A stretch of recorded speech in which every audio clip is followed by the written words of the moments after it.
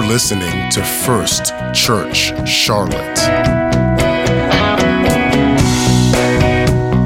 Greetings, everyone. I hope you are having a wonderful week. I want to get right into the Word tonight. But first, I want to thank you all for joining us. Feel free to comment. Feel free to send questions. Feel free to ask anything you'd like me to deal with on a future subject. I want to, if possible, I want to serve you. That said, that's actually what I'm teaching about right now. There's a pretty popular phrase that is been around the American church for a while, and perhaps the whole world. I don't know, but I know the American church a little bit better than the rest of the world. And that is this: what would Jesus do? WWJD. Let's talk about that a little bit. I think if my quick historical review is correct, I think the phrase was first coined by the rather famous preacher Charles Spurgeon.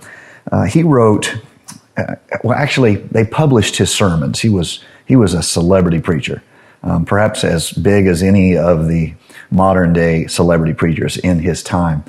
He published a message in 1891, and in the message he coined that phrase, "What would Jesus do?"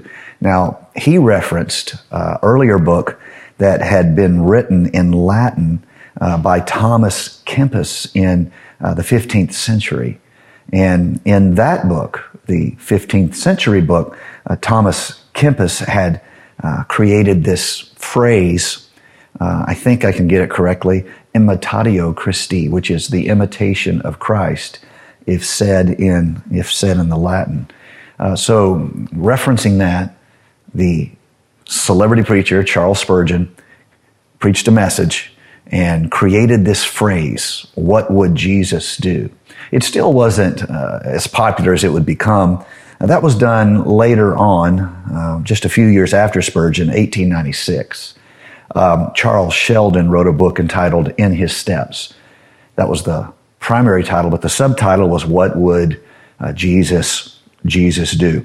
And now, Charles Sheldon was a Congregationalist preacher, and he ministered in Topeka, Kansas.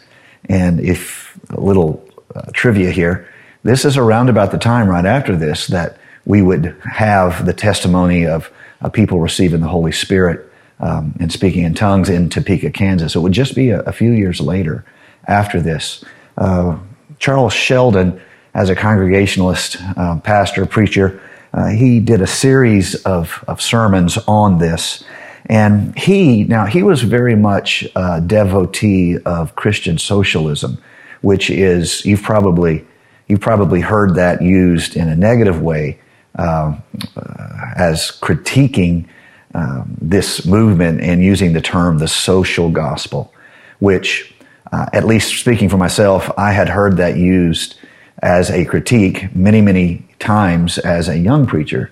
I had to sort of come of age to get disciplined enough to do my own research and come up with my own opinions about things. I think one of the weaknesses of being young, hopefully we all grow out of this. I'm afraid some people don't, they never do, but ideally, as we grow in maturity and the like, we stop just taking fully formed, whole cloth opinions from other people, and we start asking ourselves, okay, how did we get here? Who has the various positions in this disagreement? Well, the result of that was social gospel is really the idea that it doesn't do any good if you give someone truth if they're hungry and cold. Now, this is referencing the words of Jesus that you didn't feed me when I was hungry, you didn't clothe me when I was naked. This would later become a much large movement and would be celebrated by such books as The Hole in the Gospel and the like. As a church, we are a community of faith, and that faith must be expressed. And the expression of that faith is not debating truth, although we have things we hold profoundly dear. The expression of that has to be a relationship to the rest of the world. That's where the testimony lies. Now, there is a testimony in right relationship one to another. That is true and biblical. However, the real attention getter is when the church has healthy relationships with the unchurched. And there that our testimony cannot be refuted. This is the story of the New Testament church. Even if you didn't agree with them, you admired them. That is how Christianity became really so influential in the ancient world, where even the emperors who hated it and wanted to go back to the old gods, they admitted that these Christians had done so much good work that if they were ever going to have the same influence the Christians had, they needed to start doing things like the Christians did, which was caring for the sick, building hospitals, taking care of orphans and widows. And this is part of the Christian manifestation of the heart of Jesus Christ. And we are energetic Christians, shall we say. We are energetic worshipers, and that is absolutely who we want to be. But our only witness cannot be one to another in a church service, because that's not the way you develop influence in your generation, in your city, in your neighborhood. You have to have these right relationships outside. And so the writer Charles Sheldon wrote this book encouraging Christians to make a difference in their world, not just to hold faith, but to make a literal, measurable, actionable, specific change in their world. Now, I think every church has an awareness of this, and every church wrestles with how to do it. If you review all the things that have been attempted to be done, you by various churches, various movements, you quickly learn how difficult it is. Particularly in this day and time, it can be quite challenging to help people. There's a fine line between assisting them and empowering that which is killing them. It's difficult. However, that tension is right where we're supposed to be, that wrestling of how can I make a difference? How can I help? It's not accidental. It's not as though God messed up his planning and now he's scratching his head in glory saying, man, I didn't realize it was going to be so difficult. No, that's all a cop-out. The truth is we have to wrestle with this. In many ways, as a church, we've done well. In many ways, we haven't. And we are stuck right in that tension of having a demonstration of the heart of Jesus Christ to a world we say he gave his life to save. So that is how this phrase, what would Jesus do, became so popular, because of this famous book written by Charles Sheldon. The interesting thing is that in his excitement, he forgot to copyright it. And so once it got a little popular, it was printed by everybody who thought to make some money off of it. Charles Sheldon didn't get that money. The publishers that printed an uncopyrighted work got that money, but it may have been a good thing because the message went around the world. There were over 30 million copies of this book that were published, all as a result, because Sheldon and his original publisher had made a mistake and not established copyright over that book. And so this novel would end up being, and it was a novel, interestingly enough, it would be translated into 21 languages by 1935. And the basic idea is that character, Reverend Henry Maxwell, encounters a homeless man, and this homeless man challenges him to take seriously the imitation of Christ. And this homeless man has difficulty understanding why Christians ignore the poor. Well, that's not fair. And we need to be fair. Otherwise, we lose authenticity and we become an ideologue. We become someone who espouses an ideology. And the moment you do that, your statements start getting simple. And you can reach simple people, but intelligent people are like, not so much. We don't want to have that kind of a relationship where our ideology makes it where we can only reach people who agree with us. There's plenty of churches that are, without meaning to, are structured that way. So we have to speak very precisely, and it's not exactly fair to say Christians don't care about the poor. even though it might fit some people's agenda. What's probably more accurate is that there are some Christians who don't care about the poor. We're probably getting closer to something that is fair enough that we can learn from when we say it. There is a challenge in the gospel that we cannot present hope for their soul without caring for the needs of their body. Now, that isn't simply my ideology or what I'm pounding the table on. This is truly represented in the words of the Lord Jesus Christ. So now that I've kind of caught you up on how we got to WWJD, what would Jesus do? Let's play a little mind game. If Jesus was here in the flesh, walking among us, what would he be doing? Now, this is not a trick question because nobody knows the exact answer to it. My experience with this I've heard people critiquing churches, and they would say things like that. If Jesus was here, he would never go to that church. Well, that may be true. If Jesus was here, he might never go to that church. He might not be known for teaching in the huge buildings of super churches. But if that's all you say about it, then you make an ideology out of something that you don't really know. So let's think about this. What happens at churches? Churches are where people come together and learn, fellowship, worship, and as it were, to celebrate this man, Jesus Christ. Jesus would go to a super church. He might very much be at the hospital. I'm fairly comfortable with that. I hope he would be there and heal every sick person. And hopefully your loved ones and my loved ones would be those sick people who were healed.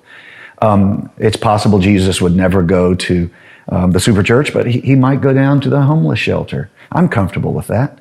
But let me try to be fair to all the churchgoers. A lot of those churchgoers go to that church because they're seeking Jesus. And if they knew Jesus was somewhere else, they would go there. So I think that's fair. I want to say, without being, self-serving, I want to say that I hope that's who I am. That if I knew Jesus was there, I'd be like, let's go there. This has to be kind of the foundations of our devotion. I don't know if it's helpful to play these mind games, but I did it for a very specific reason. I don't know whether or not Jesus would go to churches to be a part of the celebration, worship, etc. I don't know if Jesus would go to big churches, small churches. I don't know if he would go to conferences. I don't know if he would go to organizational events. Pretty sketchy on that one, to be honest with you, though. I don't think so. But I think he would make wherever he was his church. That's probably, but I don't know. Why are we asking ourselves this? Why are we wrestling with what would Jesus do? Well, there's a point to it. Perhaps Jesus would go to homeless shelters. Perhaps he would go to Washington, D.C. and eat with sinners. Maybe he would go to New York City and eat with sinners. Maybe he would go to Hollywood and eat with sinners. You get the idea. Let me say what I do think I know. I can't tell you whether or not Jesus would go to a specific church or homeless shelter or hospital or eat with sinners at the publishing house. I don't know. But let me tell you what I do believe he would be doing. Wherever he chose to go, whatever people he sought to be with, he would be serving them spiritually and in many ways in the needs of their very bodies, healing them. He would be serving them. And so if you ask yourself, what would Jesus do? And you don't really want to fight about it. You really just want to find your next spiritual, authentic step. I think here's a pretty safe place to put your foot. Wherever Jesus was at, he would be serving. I think service is the fundamental, essential, necessary element that is visible in the ministry of Jesus Christ. Service does things for us that we as believers need to embrace. We need to see. The first thing that serving does is it promotes unity. I don't know if you've ever heard of military people interviewed, but I've actually read a fair number of books that were biographies, autobiographies of military people, and all of them talk about, not all of them, but many of them will talk about how in a circumstance of terror, combat, even hard training, a lot of the divisions of humanity go away. You know, what teams you like, what your ethnicity is, all of that is suddenly washed out because you now are in a dramatic, terrifying circumstance where you have to do something. You have to assault that position. You have to take that hill. You have to carry this log. You understand. And it washes out all the stuff that divides you. Now, back in your unit's, base, in your barracks, you might have argued about anything. Who's going to win the Super Bowl, blah, blah, blah, kind of food. But now, in the face of crisis, all that's forgotten. Something has to be done. I think service does that to the church. I think people who are busy helping others are much less prone to turn on one another, much less prone to hurt, to speak ill. I think most of church damage is done by bored, self-centered Christians. If they had been busy, they would not have been the meddlesome tools of the devil. I think serving promotes unity. So wherever you think Jesus would be if he was physically here, wherever he was, he would be serving. The second thing is serving builds teamwork. Now, what's different in teamwork and unity? Unity is really our ability to work one with another. Teamwork is the effectiveness with which we work. Once you lay down all those differences, you're able to start appreciating what the other person's good at. And you're able to start integrating the abilities and the talents of another person. It's no longer just, can we get along?